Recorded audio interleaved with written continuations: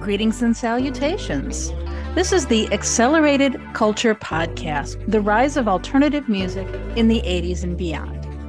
In this podcast, we aim to walk through an often ignored bit of music history. My co-host Trey and I will explore how new waves stormed the airwaves in the early 80s and gave way to the rise of alternative music.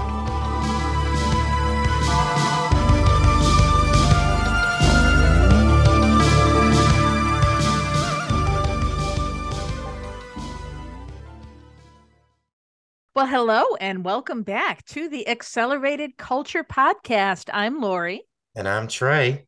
And this is our last episode of 2022. Wow. Time flies, does it not? It does. So happy New Year. Happy New Year's to you too. Trey, what are we talking about today? 1984. And we split this into 2 episodes, didn't we? Correct, because so much went down in 84. I think there's going to be some longer stories in this one. Well, and I don't know about you, but I was really having trouble limiting it to 10 songs from 1984. Even limiting it down to 20 was really a challenge for me. I brought it up and looked and I was like, oh no, there's so much I like in here. It was such a pivotal year for music. It just, Prince blew up. Duran had their best year ever. Mm-hmm. And, again, alternative music began to climb more and more into, REM kind of started getting themselves out there. So I think what we're going to do then, Trey, is we're going to split 1984 into 2 episodes. Is that correct? I think that would be best. So today we're going to talk about songs that were released in the first half of 1984 from January through the end of June. Mm-hmm. And then our first episode of the new year, Trey, we'll do July through December. Correct. Awesome. Well, do you want to start us off then, Trey? Up first, we have Wrapped Around Your Finger by the Police. I have only come here seeking knowledge. Things they would not teach me of in college. I can see that destiny you sold turn into a shining band of gold. I'll be wrapped around your fingers. I'll be wrapped around your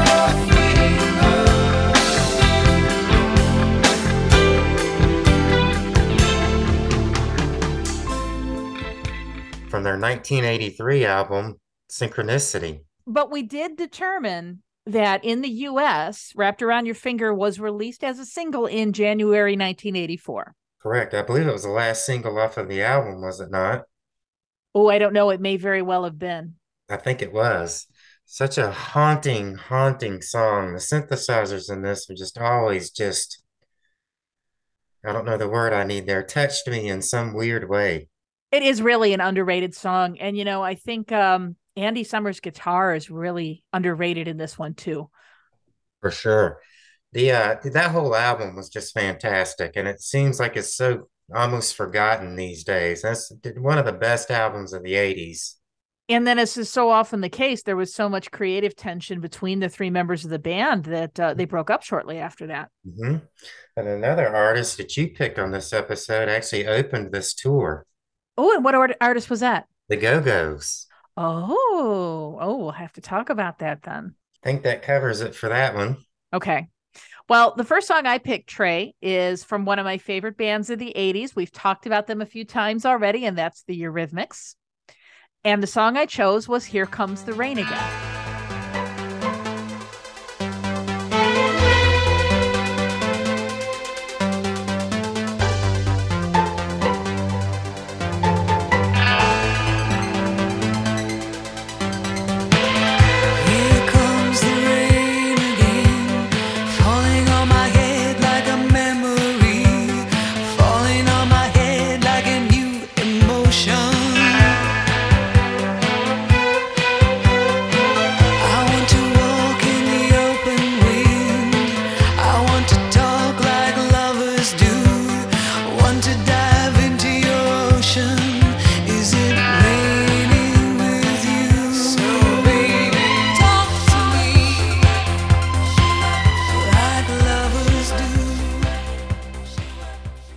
This was their second single, was it not? It was the first single off of the album Touch in the USA, but it was the third single off the album in Britain, if that makes any sense. So for us here in the States, this was the lead single. Okay. And it did reach number 4 on the Billboard Hot 100. And I've talked a lot about the Eurythmics and especially Annie Lennox and what an influence that I think she's been on me and beauty and gender roles and everything. So rather than repeat myself, I urge our listeners to go back and listen to our episode on the Rock and Roll Hall of Fame and also our episode on 1983, because we talk quite a bit about that. You know, I'm surprised there's not a documentary about her or something out there yet, because she, like you said, was amazing in what she did. I suppose it's probably only a matter of time. Right. I mean, I would love to see like a biopic of the Annie Lennox and Dave Stewart story. That would be amazing, I think. Well, you know, you could do one on him himself from all his production and things he's done over the years. He's just, you know, he's an amazing talent too. Oh, absolutely. I was going to say, you know, when this song was out, I could not stand it. Really? How come? I don't know. I was, you know, what, 13, 14, and just wasn't grabbing me. Nowadays, I love it. But back then, I was like, this is not me. Really? See, that surprises me. I think it took me getting more into alternative music to kind of look back at some of the things from the past and go, you know, now I see where this was going. This is much better than I thought it was at first.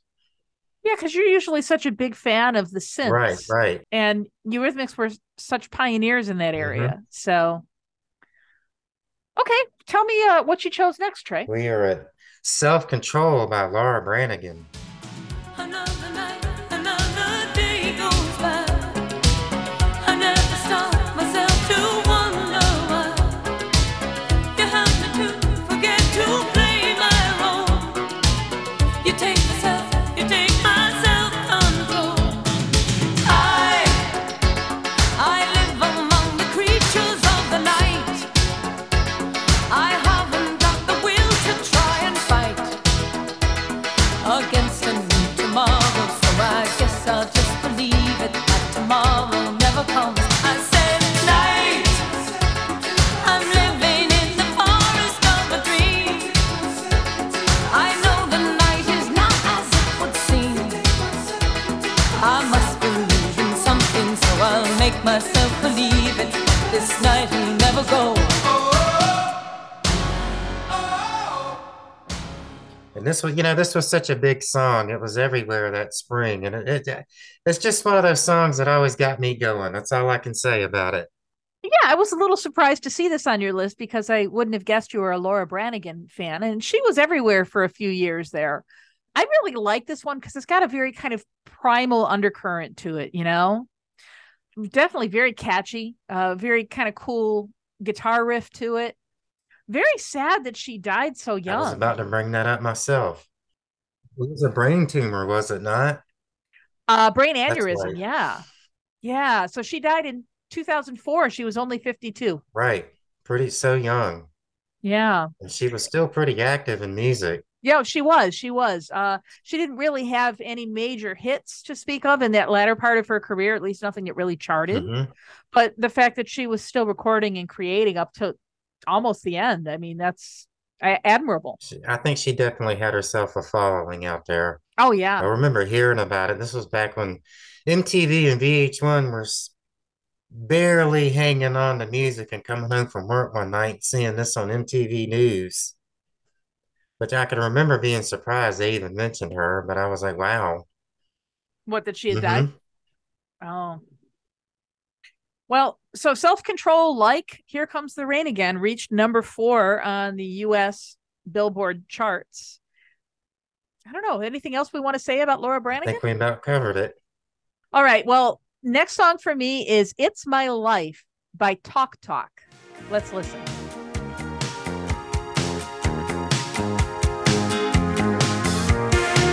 If I could buy my reasoning, I'll pay to lose.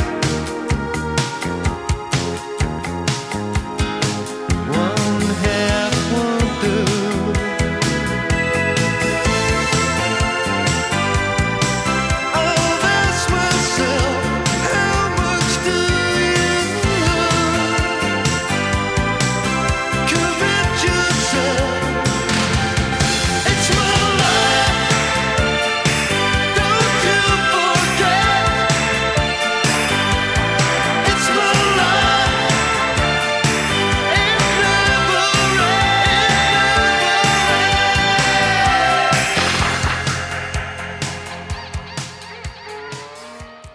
right. So that was written by Mark Hollis and Tim Freeze Green, and it was released as the first single off of the band's second album.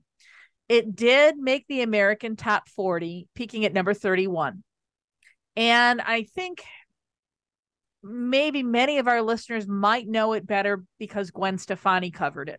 Which actually wasn't a bad song. No, it really wasn't. I did not hate the cover. It took me by surprise the first time I heard it on the radio because it was very, very true to the original. So Talk Talk, of course, being part of the new romantic movement, same as like Spandau Ballet, Duran Duran, Culture Club, maybe a little bit less known in the US than they were overseas, but really, really underrated band. Oh, for sure. Mark Hollis is an incredible talent. Now, here's another one that went too soon. So he passed away of cancer in 2019. Yeah, that was a very sad loss. It's one of those things where I put it on Facebook and I don't think anybody realized who he was. Yeah, I mean, I knew who he was from MTV. I mean, and that's probably true of most of these musicians that we're talking about today. But he really was an amazing songwriter. Mm-hmm. And the fact that he was covered by somebody like Gwen Stefani, I think just kind of underscores that. They've got a song that I won't be able to talk about it till 86, but they did one of my favorite songs of all time. Life's What You Make It. I don't think I know that one. Oh man, how can you not know that song, Lori? Maybe I'd know it if I heard it. You probably would. Living up there and I'm sure it was all over the radio there. Okay. What's next for you, Trey? Up next, we have Eyes Without a Face by Billy Idol, which to me, this is his best song. A lot of people give me crap for that. This is the best thing he ever did. Oh, let's listen. When I'm far from home, don't call me on the phone to tell me your love. It's easy to deceive, it's easy to cheat, but hard to get released.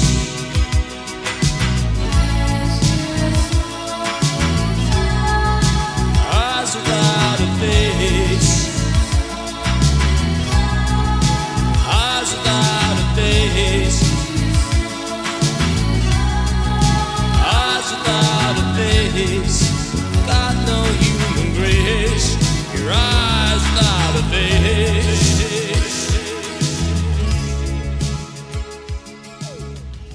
I'm not sure if you know or a lot of other people know this was actually inspired by a very bizarre French 1959 horror movie. I actually did. Yes. Tell me about it.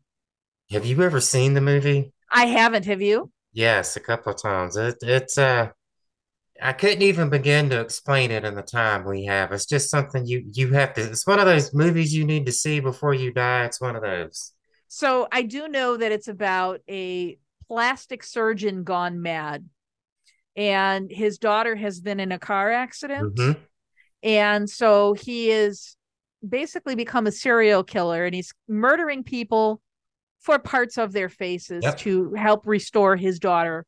And by the end of the movie, the only part of her face that is her own is her eyes. Pretty much. That's my understanding. I, again, haven't seen it. That's a fantastic rundown of the basis of it, but you have no idea how bizarre this movie is. I'm sure I'm missing a lot of the nuance of it for sure. First time I saw it, I could not believe it was filmed in 1959. Well, the fact that it's French, I think, says something because, French avant-garde film was kind of just hitting its stride. Yeah. The special effects in it don't look 1959. I mean, you're watching the thing going, wait a minute, when was this made?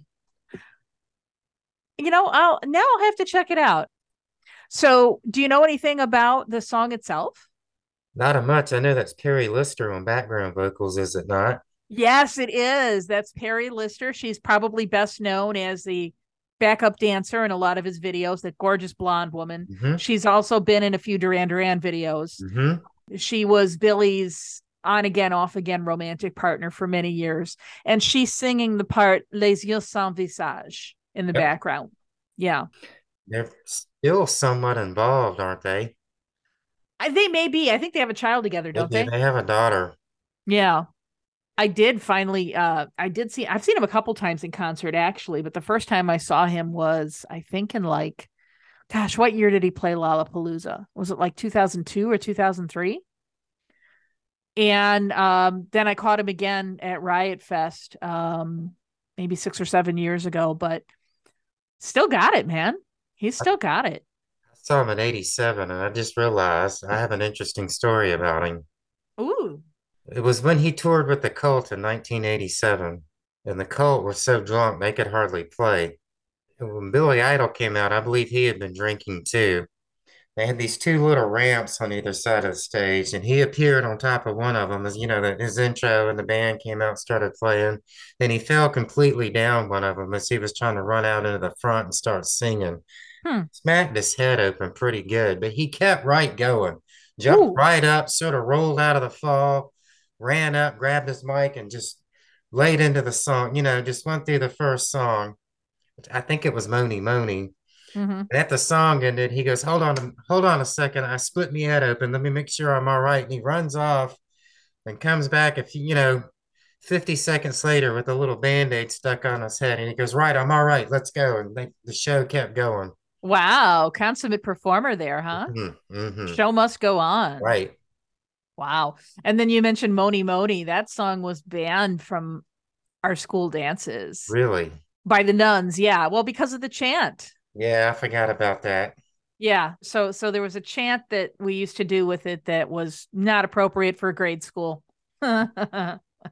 So this one, Trey, like two of the other songs we've talked about so far, peaked at number 4 on the Billboard Hot 100. Maybe there's some sort of synchronicity going there. 84, number 4. Yeah, I don't know.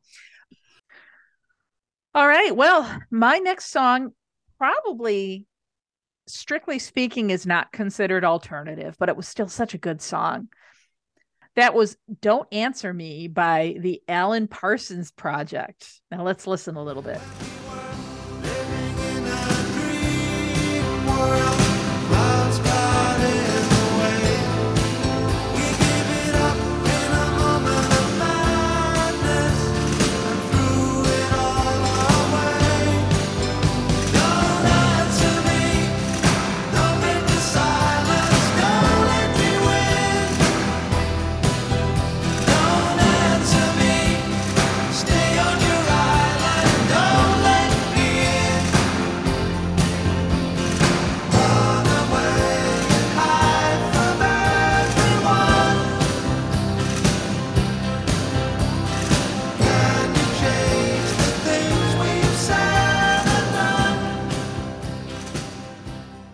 So Trey, you told me you'd never heard this one before. Is that right? Well, I went and looked it up and I had. Oh, okay. All right. But it didn't immediately come to mind, huh? You remember the TV show Night Flight?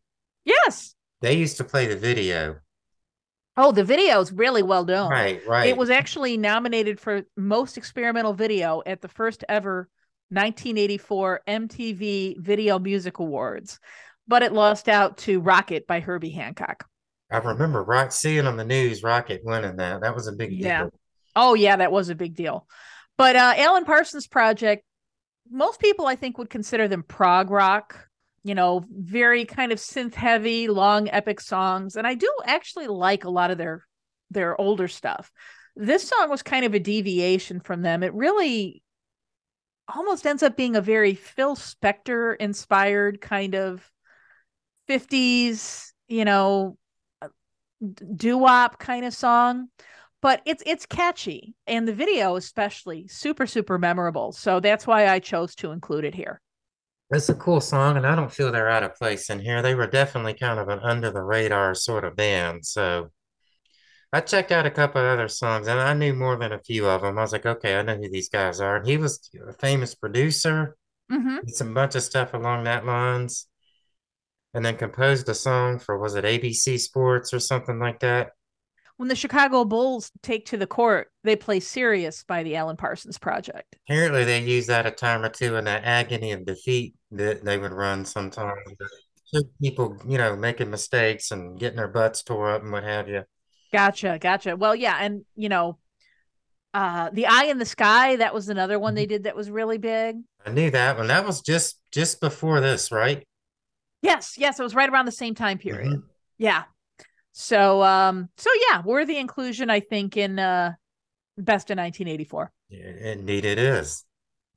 Up next, we have Cyndi Lauper and her 1984 hit "Time After Time," which is again her best song, if you ask me. Though I like everything she's done. Sometimes you picture me, I'm walking too far ahead. You're calling to me, I can't hear what you've said. Then you say, go slow, I fall behind. The second hand unwind. If you're lost, you can look and you will find me. Time after time, if you fall, I will catch you, I'll be waiting. Time after time, if you're lost, you can look and you will find me. Time after time, if you fall, I will catch you, I'll be waiting. Time after time.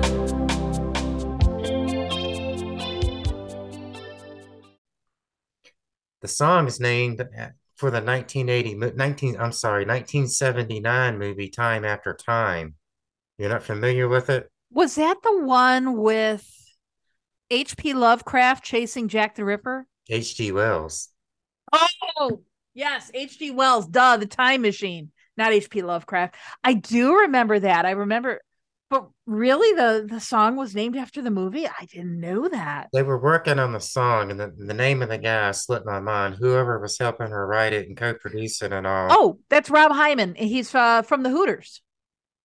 Well, I know Rob Hyman also sings backing vocals on the song. They wrote most of that album. Him and Eric I don't know how you say his last name, from the Hooters. Okay, Rob Hyman and Cyndi were working on the song and did not yet have a title for the song. And Rob was looking through like a TV guide and saw the movie Time After Time was coming on TV and thought that would be a great title for the song. Oh, interesting. I didn't know that. I'm not sure either one of them had ever seen the movie at the time, but Because it definitely lyrically doesn't relate to the movie at all. Just the title. no, not at all. And that's actually one of my all-time favorite movies. Really? Yeah, so at the dawn of the internet, when I found out about that, I was like, how can you make a great song better? This is how you Oh, do it. oh. I think one of the things that makes this song so good, it can be interpreted in so many different ways. It could be someone singing to her lover. It could be a parent singing to a child. It could be a child singing to a parent, or, just somebody that you share that kind of close bond with. You know what Right. I mean? And I think that that's what makes this such a timeless song. And I always love the video Oh, the video makes me cry. with her in the little trailer and, Yeah. she's going to sleep with her little ceramic dog. Yeah. Well, and then she actually did cry on the train in that one scene. Those were actual tears, and that was not something that was planned. There's a live version, I think, from like 2016 where she's singing it and she breaks down and starts crying in the middle of the song and she has to Yeah. kind of go, hold on a second, and then keep going. I wonder who she's thinking of when she sings it. I wonder if it's her mother. I don't know. Her mother was very much alive when this was written. Yeah. Who I don't knows? know. I don't know. Doesn't seem she's ever said. Yeah.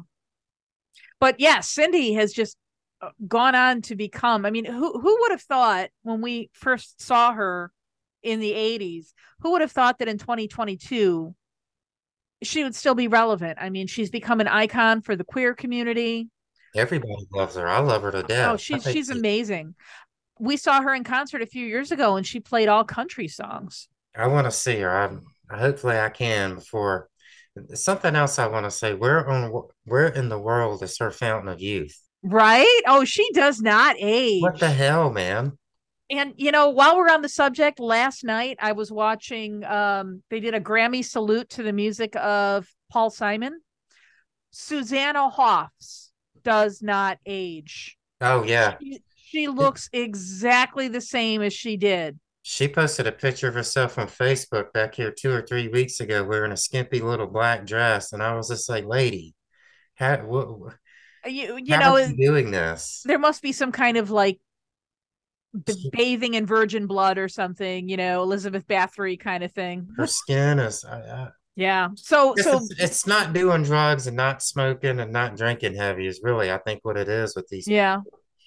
Well, so Susanna and Cindy both, you look fantastic. We love you. Maybe they'll hear this and write us a thank you letter. That'd be so cool. Or send me their beauty secrets. Oh, yeah. Okay. Well, next up is a song that we have talked about once before, and that is The Killing Moon by Echo and the Bunnymen.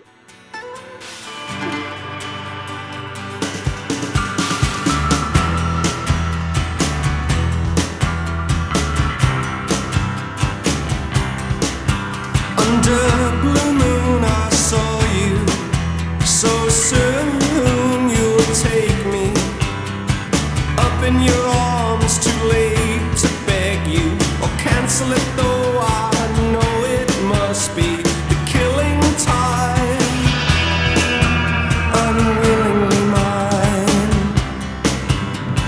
Fate up against your will, through the thick and thin, he will wait until you give yourself to him.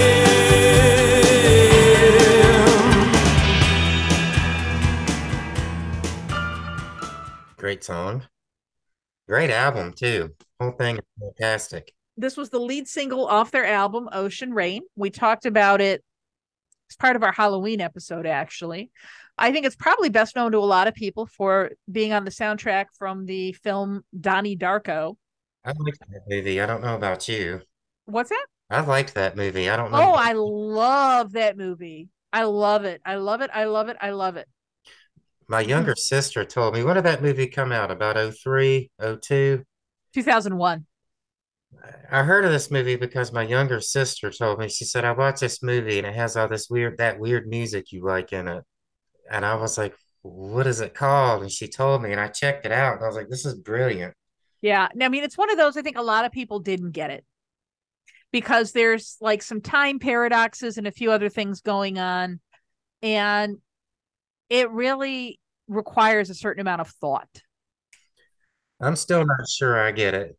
Okay. Well, that should be a topic for another episode. We should just do an entire episode on the time paradox of Donnie Darko. He saved his family, right? He did. That's the gist I got of what it was all supposed to mean. He sacrificed himself. I don't know. Yeah. Corey, I doubt your commitment to Sparkle Motion. Why? What do you mean? Remember the Duran Duran song, Sparkle Motion, Dancing to Notorious? Oh, yeah. Yeah, I'm like, Sparkle Motion. What I are you thought you were talking gonna about? get that right off. You were supposed to roll with that. Oh, no, I'm sorry. I didn't remember the name of the dance troupe. What kind of Duran Duran fan are you really if you don't know that? Sorry. All right, change the subject. What's next, Trey? We have No More Words by Berlin.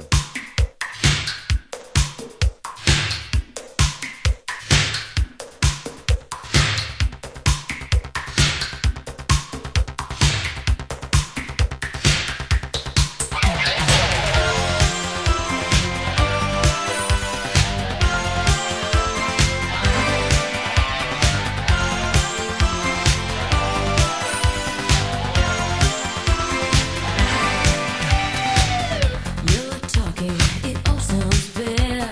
You promise your love, how much you care. I'm still listening, but still unsure. Your actions are lacking, nothing is clear. No more words. Tell me you love me while you're looking away. No more words.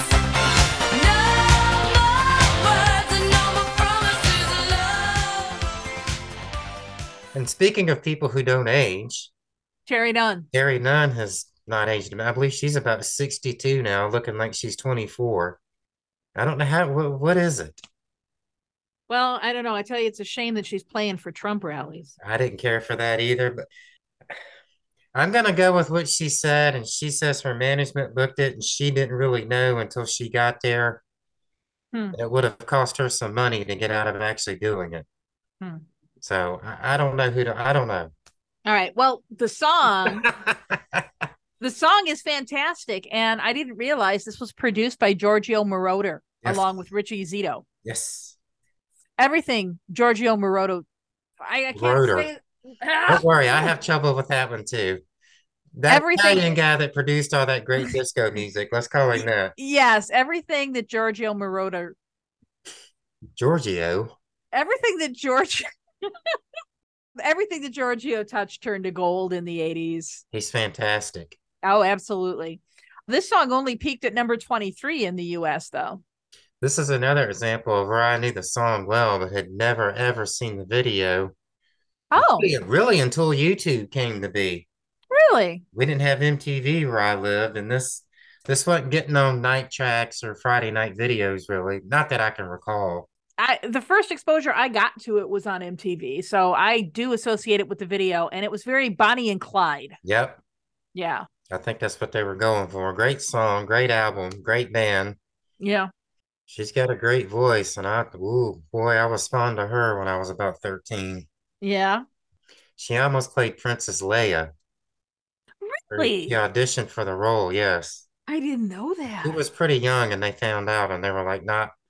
So you say she's pretty young. She was younger than Carrie Fisher? Mm-hmm. Oh, Carrie Fisher wow. was like 19. Okay.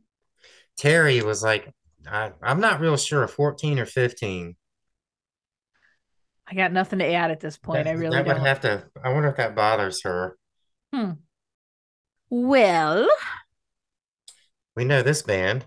we know this band. Yes. well. The next song, which I chose, New Moon on Monday by Duran Duran. You got me coming with answers, all of which I deny. I said it again, but could I please rephrase it? Maybe I can catch your eye. I couldn't really put it much plainer, but I'll wait till you decide. Send me your warning silent, as if I could ever hide. Last time, I light my torch and wave it for the new moon on Monday. Under 5 days through the night, I stayed the cold day with a lonely satellite. New moon on Monday. Excellent, excellent song.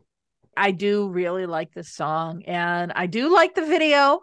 There's like something like 6 or 7 different versions of the video, but it's still fun to watch. It has some semblance of a plot where the boys, I guess, are kind of fomenting rebellion and being subversive against an oppressive regime. Kind of fun. The song did peak at number 10 on the US Billboard charts, so this was a top 10 hit. Yeah, this is one that I still listen to. It's very timeless. It does not sound dated to me. You know what I didn't realize is the sound effects during the middle 8 that I think a lot of people assumed were fireworks. It's actually paper ripping. Really? Yeah. Nick Rhodes has said it's tearing paper. I thought it was just some sort of drum. I thought it was a drum machine. Yeah, no, it was Like- like the effects of tearing paper, and then shh. I thought they were the resistance was marching with their drums or something. There you go. Who knows? There you go. Have you ever seen the longer version of this video? Yes, I have. The longer version, it has the French theater in the beginning, and Yeah.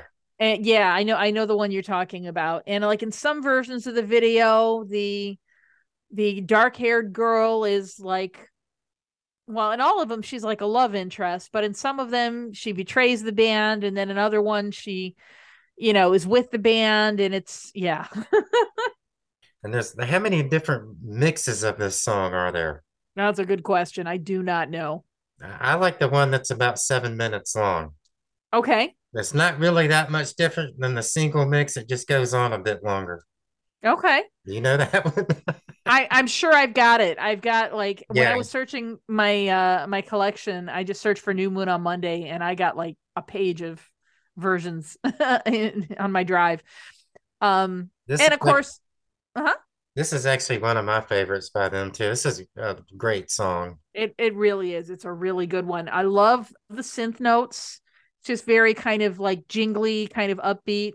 Catchy. Definitely.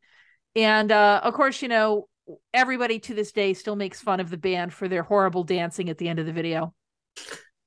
I forgot about that. Especially Nick. I think Nick's dancing is probably the worst out of all of them. Had they been drinking or something?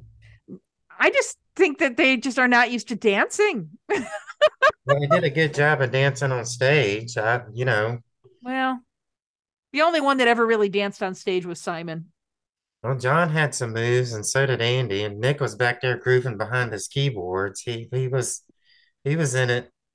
Yeah. So I don't know. They maybe just were having an off day, or maybe they just weren't feeling it. I mean, I kind of got the feeling from reading some of the boys' memoirs, especially Andy's, that they really weren't feeling it. They really were not. This whole idea, the French resistance or whatever, the underground, they just were not on board with it. And it sounds like that they were kind of half-assing it a little bit, So management won that argument, basically. That's the impression that I got. Yeah. There's more than one side to every story, so who can say? All right, Trey, what's up next for you? Magic by the Cars. I see you under the midnight, all shackles and bows, high shoes with the cleats clicking, a temperamental glow.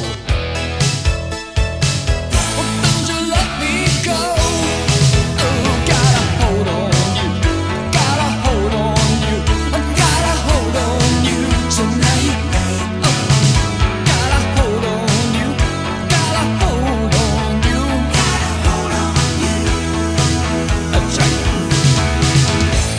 Oh, it's magic when I'm with you. Oh, it's magic. Oh, it's magic. Just a little magic. You know it's true. Gotta hold on you. Which is off of what's probably their best album, Heartbeat City, in my opinion, anyways. Oh, see, I have to disagree with you there. I'm going to have to go with Candy-O. Eh, I like their older stuff better. I like everything they did. I was definitely a big fan of these guys, and would purchase everything they put out. I don't know, this album is just moment in time type of album from, Oh, yeah. and this song was everywhere April of '84, right around my birthday. So Okay. So you've got some good associations with it right, then. right, right. My Yeah. 14th birthday, this was a hit. Duran Duran was everywhere. Great song, great video. Kind of a bit of a kooky video. Kooky, I think, describes most of their videos. Yeah, they were one of those groundbreakers in music videos too.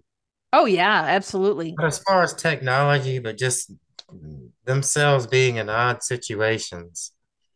One of their other videos off of this album, Hello Again, that's on this album, right? Right.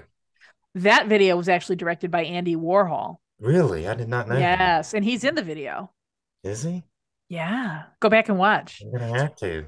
But anyway, back to Magic. So I do know it was written by Rick Ocasek and it was produced by Mutt Lange. I didn't know that either. Yeah, very famous record producer, probably best known for working with Def Leppard. Yep. And the song did go to number 12 here in the USA. All right. Anything else about the Cars? I think that about covers that one. Okay, so I'm excited for this next one. I love the Go-Go's. And actually, this is my favorite Go-Go song. This is Head Over Heels. Been running so hard when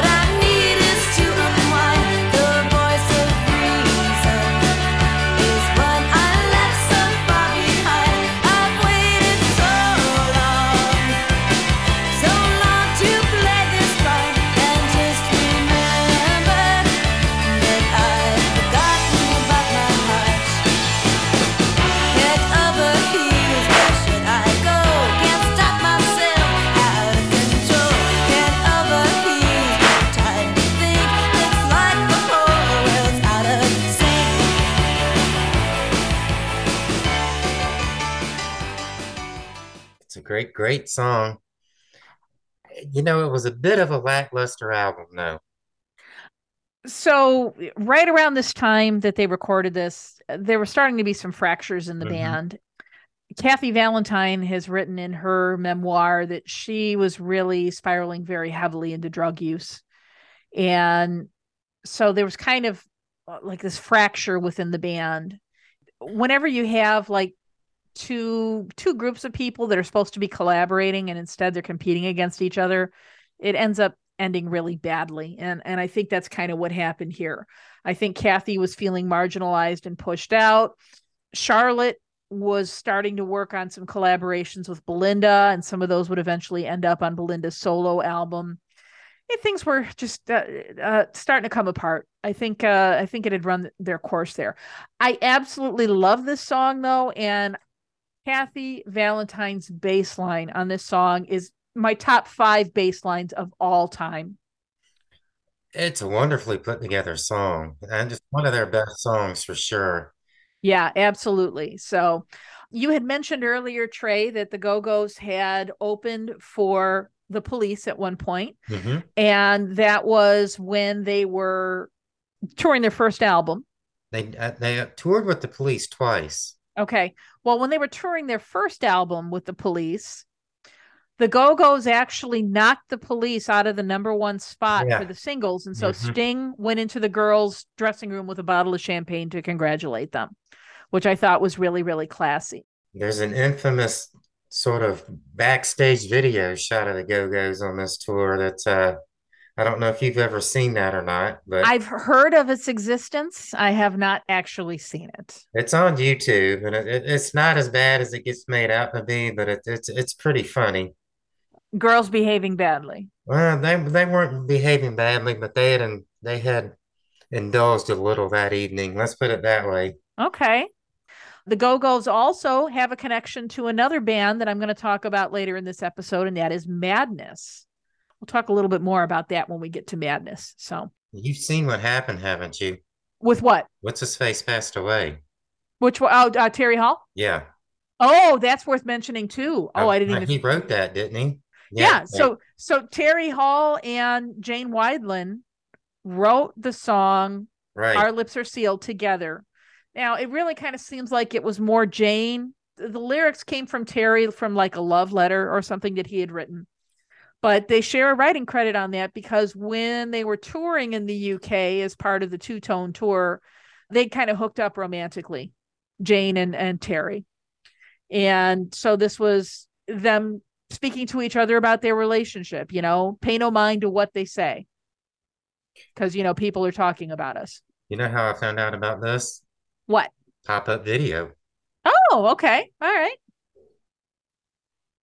I don't remember how I found out about it. I really don't. But Well, yeah, you so knew about it when it happened, but yeah. So Terry Hall, of course, was the lead singer of The Specials and then later on Fun Boy 3 and Colorfield. And he did just pass away very recently after a short bout of liver cancer. Yep. Very sad loss. Yes.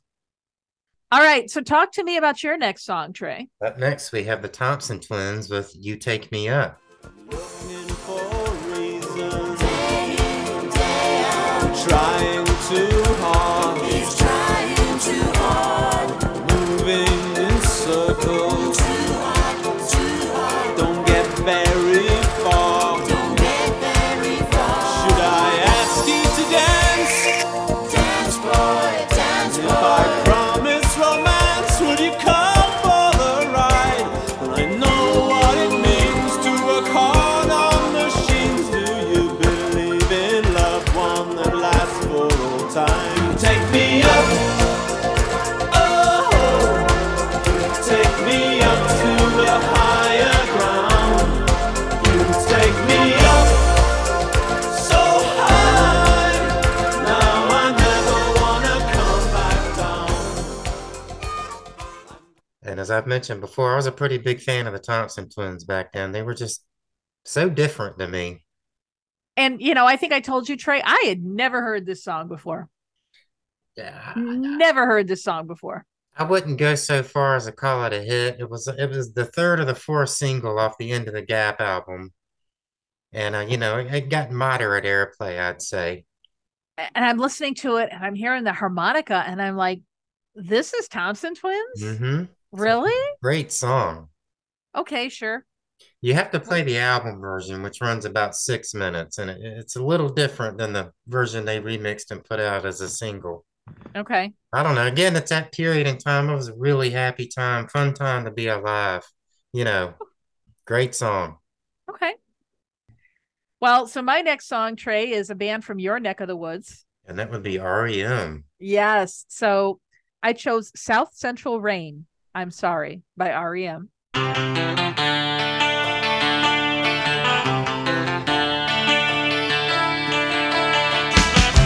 you never call? I waited for your calls. Rivers of suggestion were driving me away. The trees were bent, the cities wash away. The city on the river is a girl without a dream. I'm sorry, I'm sorry, I'm sorry, I'm sorry.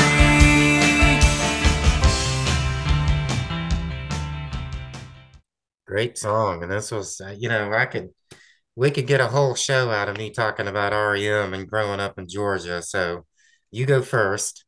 Well, this is where I think REM really started to kind of come into their own as songwriters and performers. And this is like the kind of just very powerful, melodious songwriting that we've come to expect from them. It's just a beautiful, touching song. Mm-hmm. So tell us, what was it like growing up so close to REM? It was, they had actually played in Augusta, which I had no idea of. And for those of you that have read any of the little books that are out there about them, about their early years, they were actually involved in a car accident on a highway exit, which is just down the road from here one night here in Augusta. And obviously, I was way too young to know what was going on then. It happened in like 81. But, I was getting into alternative music and they were from Athens, which is an hour and 15 minutes from me. And I just thought that was fantastic. I had heard of the B-52s at the time, but I had no idea they were from Athens. There's a fair argument I've seen that Athens was one of the things that helped put alternative music on the map, along with Los Angeles, and you know, they definitely had a hand deep in that, that whole thing. There was a lot of local bands up there back then. Yeah. But it was just like I said, it was great. They were from right near me. They were an alternative rock band, and I just loved them. I loved that they were, from here. So I didn't know anybody else like me still at this point in time, and I felt like, with them being from right there, it was just wonderful. Yeah. Well, so I kind of have a little bit of a segue to our next song. Right around, boy, a little bit later than this, maybe about 86 or so. I was visiting a friend and I was in a little town called Plano, Illinois. And Plano is just at the time, I mean, I think they had like a bar with like a pool table. And at the time, I mean, it was nothing. There was like a factory warehouse, and that was about it. I mean, it's obviously changed a lot since then, but I was wearing a t-shirt, a Cure t-shirt. And this girl about my age comes up to me and goes, "The Cure, what's that?" And I said, "Oh, they're a new wave band." And she looks at me and she goes, "Oh, like REM." And that's the first time I'd ever heard anybody utter The Cure and REM in the same breath. Wow, that's Because I would almost, I mean, I guess they could both be considered new wave or alternative, but I mean, they're really, you couldn't get two more diametrically opposed bands, could you? Well, I mean, it was about a year later when I found The Cure, and at that point in time, I just would have seen them similar alternative rock bands or college music as they were calling it then. Though I did think Yes. The Cure were more of a new wave band than REM was, but I didn't really see much difference either. Okay. All right. Well, But remember, so you were in very different surroundings than I was. You had much bigger world for all this stuff than me down here in little old small town Georgia. Well, you picked a song by The Cure, so why don't you tell us about it? Up next, we have Piggy in the Mirror off of their 1984 album, The Top, which I absolutely hated. Shapes in the dream like Christ, cracks in the pale blue wall. I'm walking slowly and quickly, but always away. I'm twisting to the floor. Flowers in your mouth in the same dry song. Rooting from laughter land. 16 white letters and a row of teeth. I watch you in secrecy. Okay, so I got into The Cure in fall of 85, and into 86, I started going around and finding everything I could find by them, and I got the album The Top, and it went right over my head. It didn't really, I had no idea what a goth band really is or anything at this point in time, and this album is very clearly heavily inspired by drugs, which also went completely over my head at that age. And I really particularly didn't like this song. This was one of the songs on the album that I just thought was ridiculous. So let's flash forward to 1989, and I went and saw them on the Prayer Tour in Atlanta and seeing them live for the first time. And this was like the fourth song they played of the night. And it completely changed my view on this album. Over the course of the next few weeks when I got home, it was just full on loving the Cure mode and played every album they had front and back. I gained a new respect for this album. Okay. Well, I consider myself like a moderate Cure fan. I mean, Right. I'm not to the extreme that you are. Mm-hmm. I did not even have this album in my collection. When you put this song in and I'm going through and I didn't know the song. It's like there's this little gap in my collection right where this album should be. So for whatever reason, this one just hasn't crossed my radar. Well, what did you think of it when you listened to it? I'd have to listen to it a little bit more, I think, to like a really good deep listen.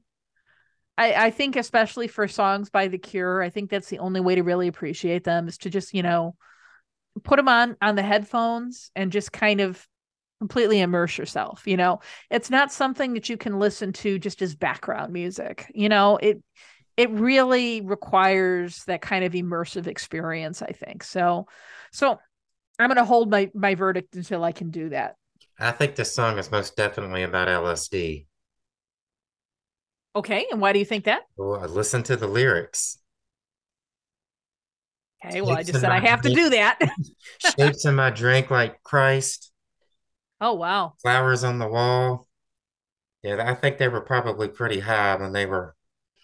This whole album, you just sit down and listen to the album. Come back to me in a few weeks and we'll talk about it again. I think you'll be like, yeah, that's Okay. sure what was going on. Okay. I mean, for whatever reason, I don't hear Cure fans talking about this one the way they talk about like The Head on the Door or, some of their earlier stuff. This one just doesn't get mentioned. Well, The Caterpillar, I don't think is a well-liked song by Cure fans. Oh, but I like that one though. And I think this is probably, I think if we sat down and put their albums, from best to worst, this would probably come in last for most fans. Really? Mm-hmm. Either that or 413 Dream, their last LP. So I like the album now. I think it's great. Now that I've gotten much older and I can realize what was going on with them at the time, it's an okay album. Okay. But very psychedelic. And speaking of psychedelic, our next song, Trey, is by the Psychedelic Furs. I didn't even realize I was doing that. Yeah, it must have been subliminal. Oh, there you go. Yeah, so the song I chose next is The Ghost in You.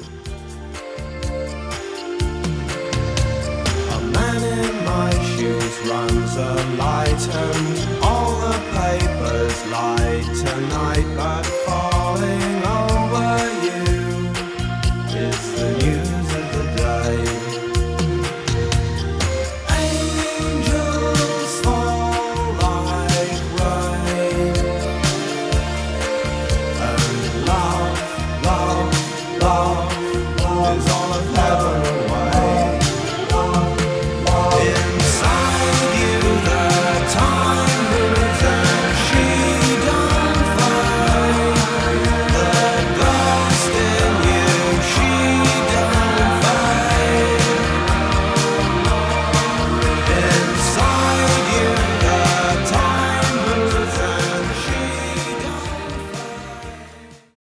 I had no idea this band existed at this point in time. I picked them up here and there again on MTV, the John Hughes movie soundtracks and a few other things. But I've seen them live a few times. And this one, I'm going to go out on a limb and say this is my favorite song by the Psychedelic Furs. It's just such a beautiful song. Inside you, the time moves and she don't fade. I mean, there's no more beautiful compliment that I think that you can pay somebody. It's not about physical beauty. It's about, your inner spirit and your inner strength, right? The ghost in you. I don't know. What do you think? I totally see that. That's wow. It's a really, really beautiful love song. It really is. I wouldn't hear these guys until Pretty in Pink came out. Okay. Well, for the second time Pretty in Pink came out, which I didn't have no idea of at the time. Okay. Well, I can tell you the first song I ever heard by them was Love My Way. What year was that? That's a good question. Let's find out. Boy, what did we ever do without Google? No, no kidding. Love My Way was 82. Wow. Yeah. No clue who they were at that in 82. And again, I think this speaks to the influence of MTV, how areas that had MTV, like my area, Mhm. we were being exposed to a lot of these new artists, where areas like you were still getting stuff like through the radio or through Night Flight, Right. through, other evening kind of video shows. Mhm. Radio 1990 was another one. Yeah. All right. So tell us about your next choice, Trey. The Reflex by Duran Duran. Why don't you use it? Try not to bruise it. Buy time, don't lose it. The reflex is a lonely child who's waiting by the pole. The reflex is in charge of finding treasure in the dark. And watching over lucky clover, isn't that bizarre? Everything the reflex does leaves you answered with a question mark.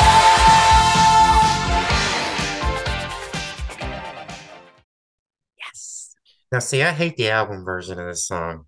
I think most people do. The single version was remixed by Nile Rodgers of Chic. Yes, and it's one of their best songs. Absolutely. And it's really telling that he heard something in that nobody else heard. That album version, he heard that and he's like, okay, there's this kind of underlying groove here that we need to bring forward. That da-na-na-na. Mhm. We have to bring that forward. We need to bring John's bass forward. We need to remix it a little bit and give it a little bit more funk.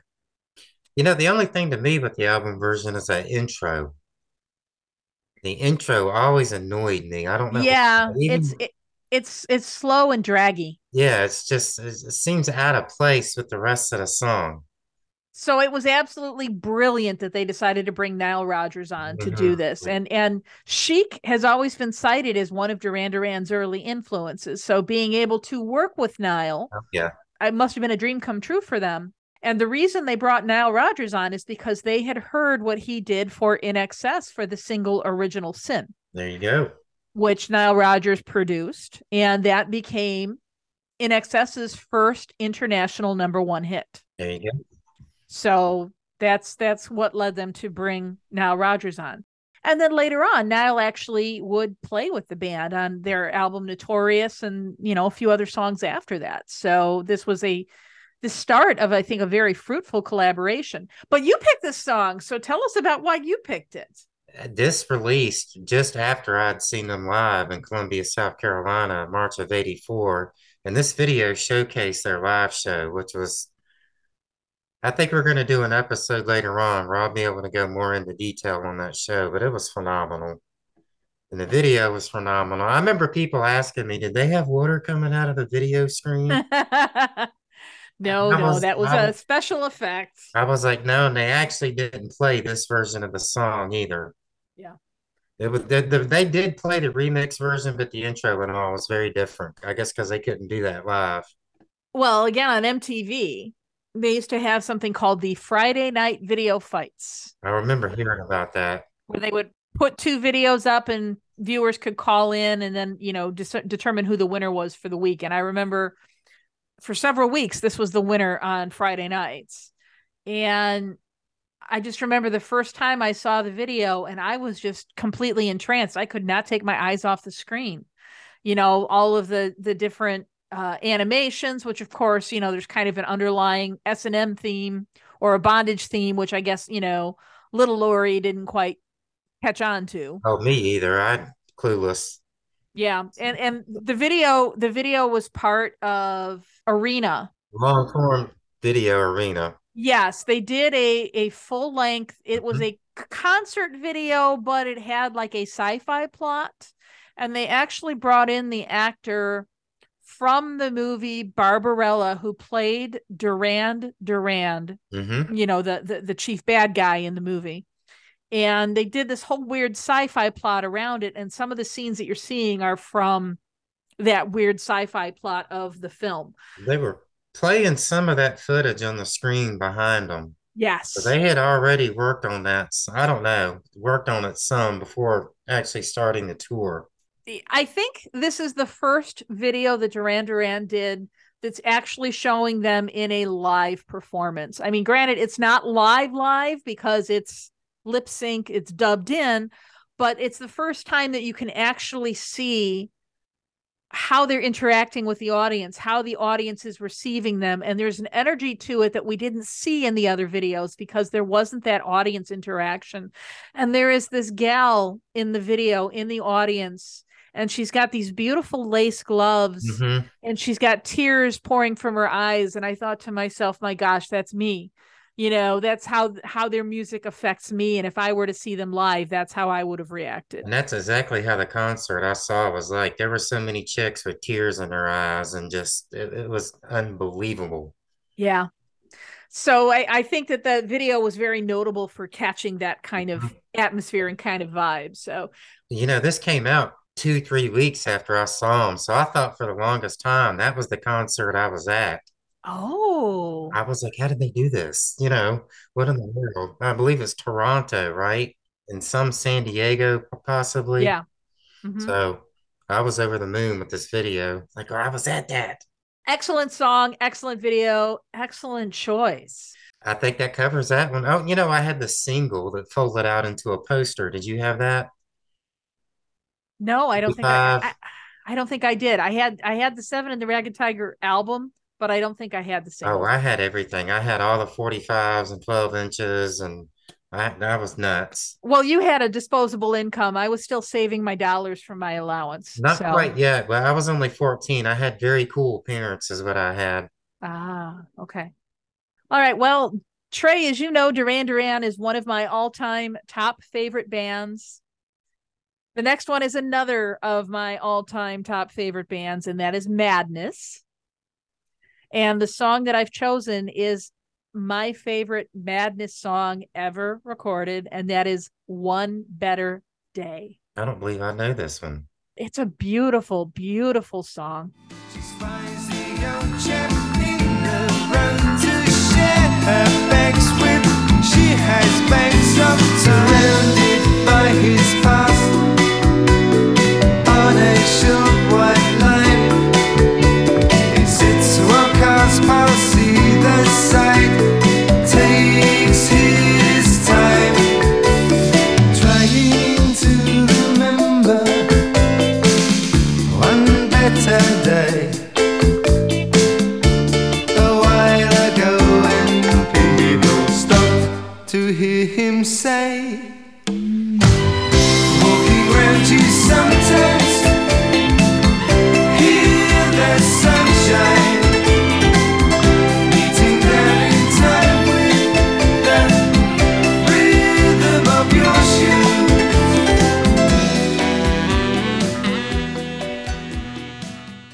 It was written by Suggs and Mark Bedford, who's the bassist. And it was really kind of inspired, I think, by some of the homeless people that they would see on the street. There's a mention in the song of something called Arlington House, which was actually a homeless shelter. Mm-hmm. But it's just such a beautiful, beautiful lyric. Walking around, you sometimes hear the sunshine beating down in time with the rhythm of your shoes. And it's just such a beautiful melody.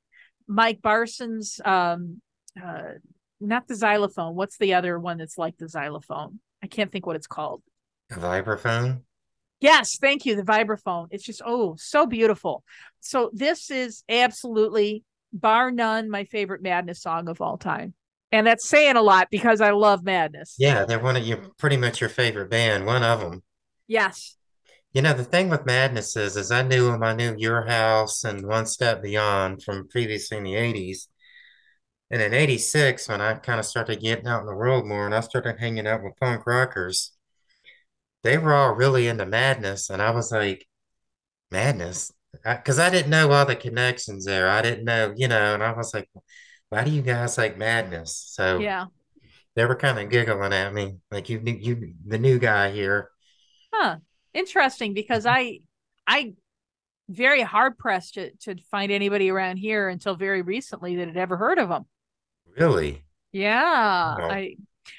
So can I give a little plug to my other podcast, Trey? Do Of you mind? course, not at Okay. all. I'm also the co-host of a podcast called Stateside Madness Official, and it is a podcast dedicated solely to Madness and their adjacent bands. How many episodes are you guys on now? 60 Wow. episodes. Yeah. Amazing. So yeah, I'm amazed that we could find 60 episodes to talk about Madness. Absolutely. So give us a listen, check us out if you're into Madness. We even had an episode about the Go-Go's because, as I mentioned earlier, Madness gave the Go-Go's really their first shot. They played with them in California at the Whiskey A Go-Go and invited them onto their UK tour. And that was the girls' first overseas tour. And they recorded their first single on Stiff Records while they were overseas. And that was, of course, We Got the Beat.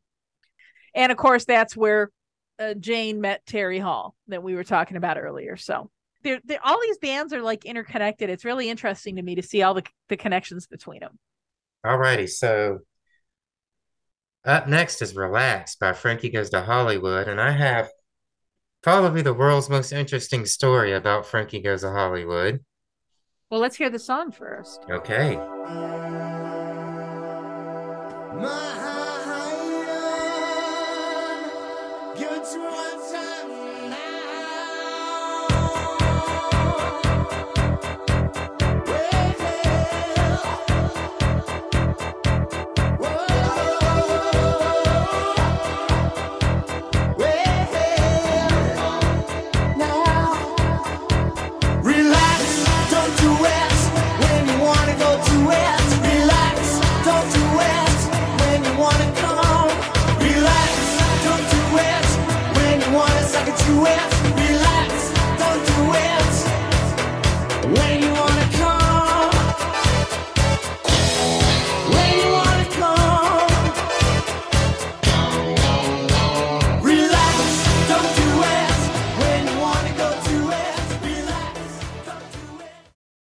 Oh, everybody knows this song. Yes. If you do not know this song, you were not alive in the 80s. And speaking of songs, it completely went right over my head until I was much older.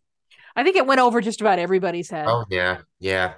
Great band. This was a great album. I don't think anything they did past this was that this is the mere definition of a one-hit wonder, I'd say. It's possible. I don't think Two Tribes went very high on the charts. That was their other big single. I think they were much bigger in Europe than they ever were here. They got a lot of play here in the US at gay clubs and gay bars. They're really, really iconic in the gay community. You know, I brought the 45 with that picture on it. Have you ever seen it? No, I haven't. Well, go look it up after we're off air. And my mom saw it and ripped it up.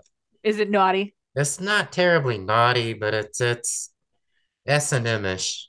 Okay. Well, I do remember everybody wearing those white T-shirts with the black letters. Frankie Mhm. says, Oh "Relax." yeah, I didn't have one. Everybody and their brother did though. Yeah. So tell us your Frankie story. I'm dying to hear. Late winter of '99, a local bar started advertising they had Frankie Goes to Hollywood coming and performing there. And I was like, what? You know, who?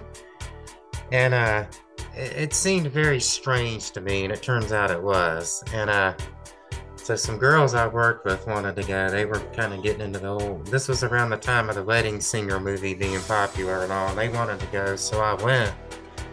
And we got there, and the first thing I noticed was the gear on the stage wasn't exactly professional gear. Hmm. It was nice stuff, but it wasn't something a band that had sold 1 million copies of a single would have. It was sort of mid-level synthesizers and nice but cheaper guitars, you know, things like that. And I was like, that doesn't. And they fallen on hard times. When they came out and started playing, I quickly noticed that this was not indeed Frankie Goes to Hollywood. And Yeah, it wasn't Holly Johnson. nobody in the band was ever in Frankie Goes to Hollywood. I later found out that somebody was claiming to be the cousin of, like, the drummer, something along that lines. But after they played their first song and the singer started speaking, he didn't have a British accent either. And I was like, what is going on here? And so they only played about 10 songs, and they didn't play them very well. Okay, so what happened? Well, they came out and they started hanging out in the bar afterwards, and I didn't really say anything to them about me realizing they aren't. Everybody else there thought I was off my rocker. They thought, no, this is Frankie Goes to Hollywood, and you are absolutely crazy. And even somebody that worked at the bar was like, well, we talked to their manager, and I'm like, I'm telling you, this is not Frankie Goes to Hollywood. But I talked to the guys in the band, and I could quickly see these people weren't who they were claiming they are. Okay, so any idea who they really were? I mean, you mentioned cousin of the drummer, but... Well, apparently they had gotten booked with a flock of seagulls, and Mike Score quickly realized the same thing I did too, that these people aren't who they're claiming to be. They're not even from England. I think Mike had been friendly with Holly Johnson in the late 70s, early 80s, so he knew that guy. He's like, you aren't, you know, you're full of it. That blows my mind. I mean, you are much calmer than I am. I would have been getting up in the guy's face. I would have been like, you are a fucking imposter. I had no idea how to react to it. Yeah. They weren't British. They weren't playing the songs right at all. The synthesizer sounds were, it was like, you know, back in the 80s, they had like the Hits Factory sings the hits type of thing. That's what it sounded like. I was like, what in the hell? What on earth? I didn't know what to do. It turns out they were based in Birmingham, Alabama. not Birmingham, UK, Birmingham, Alabama. Exactly. Okay. All right.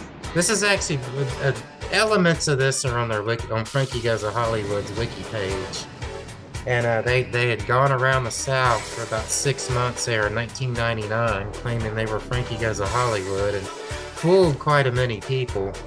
Wow. And so I saw that. And so was there ever any legal action taken against them, I wonder? I believe so. There's very little about it out there on the web. All I could find is that Mike Score, you know, was the one that really got people realizing these people were full of shit, and they were basically ripping people off. Oh, so you said it is on the Wikipedia page. Right. The Imposter Band was led by an American using the stage name Davy Johnson, who alternately claimed he was Holly Johnson's brother and had performed as an uncredited session musician on Welcome to the Pleasure Dome. There it is. The members of the actual band and their producer Trevor Horn refuted both claims. Yeah, and Mike Score's mentioned in here too. After Holly Johnson contacted the trade magazine Polestar to confirm the American-based act was unauthorized, the Imposter Band was dropped by a booking agent, but continued to be booked by small clubs throughout the United States. And I'm not sure if this Mike Score thing had happened before or after I saw them. I don't know, because there's not much out there. But I started talking to them after the show, and I like I said earlier, I didn't say I was onto their secret, but I think they were kind of starting to realize I knew they weren't who they said they were either, because they started getting real short with me. But they were all had Southern accents, and where I was like, Well, I mean, we all grew up watching them on MTV. I mean, we kind of know what the key players look like, you and know? that thought went through my head, but I also went, this is almost 20 years later. I mean, people age. That's true. That's true. Wow. And this is also at the time of Holly Johnson. I don't think he was performing because he has AIDS. Right, right. I think he was a little ill at this period in time, and I was aware of that. What a story, Trey. My goodness. Yeah, there's a story for you, isn't it? Yeah. All right. Well, the last song of our episode, I had to pick something from Purple Rain, right? The 1984 Prince film that was everywhere. And I chose the song Computer Blue. Great song.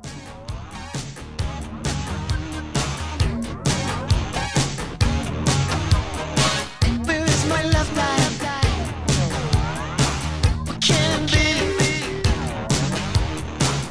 Must be something wrong with the machinery. Where is my love life? What has it got to do? Somebody please tell me what the hell is wrong. Till I find a righteous one, computer blue. Till I find a righteous one, computer blue.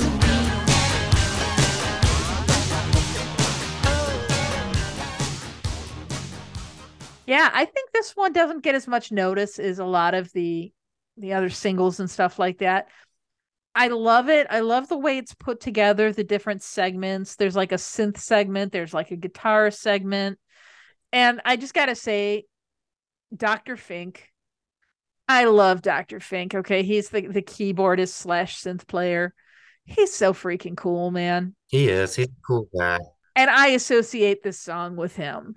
This song, it's almost metal, especially in the live version in the movie. They're just, it's great. It's fantastic. Maybe it was what Prince thought heavy metal should sound like.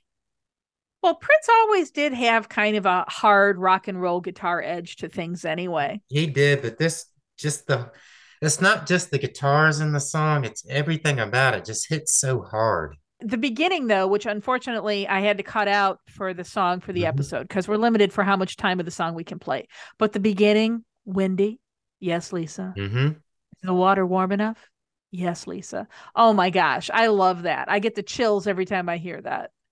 I actually love this album. I love the movie. Mm, Well, you saw my Facebook post a few weeks ago, didn't you? I did, yeah. Yeah. So I found out the movie was on Tubi. I hadn't seen it in quite some time. I watched it. I just, this is one of those things that was so big about 1984. And Prince he had had success previously, but this really put him over the edge, this album and movie. And, this is probably the greatest rock and roll movie ever made, in my opinion. I'd agree with you on I don't that. I think think it is. anybody's ever going to touch this. And the thing is, watch it now and it's a little cheesy and hokey, but it's just so well put together. I didn't get to see it till it came on HBO. My parents got me the soundtrack album. I guess it would have been Christmas of '84, and I loved it. Well, you know what? I got the soundtrack for Christmas that year too. And of course, we talked in a previous episode about how I was too young to see rated R movies, so I was never allowed to see this. So I think I finally saw it maybe about 10 years ago for the first time. Oh, And it's good for what it is. There's, very good concert footage. I got to tell you, Morris Day steals every scene that he is in. oh yeah, totally. Yeah. He's one of the best parts of the movie. Oh, absolutely. But no, it's definitely something that I think all music fans need to see at least once. Fantastic film. Like I said, I caught it on HBO about a year later when they ran. I probably watched it 20 times. I think my mom watched it like 20 times on HBO I too. just loved it. And I wasn't allowed.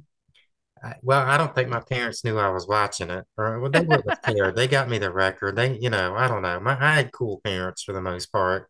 Yeah. I'd say, I can't stand when doves cry anymore. Really? Well, It's because the one that's the only one they play. there's no bass to it. Yeah, yeah, it's notable for that.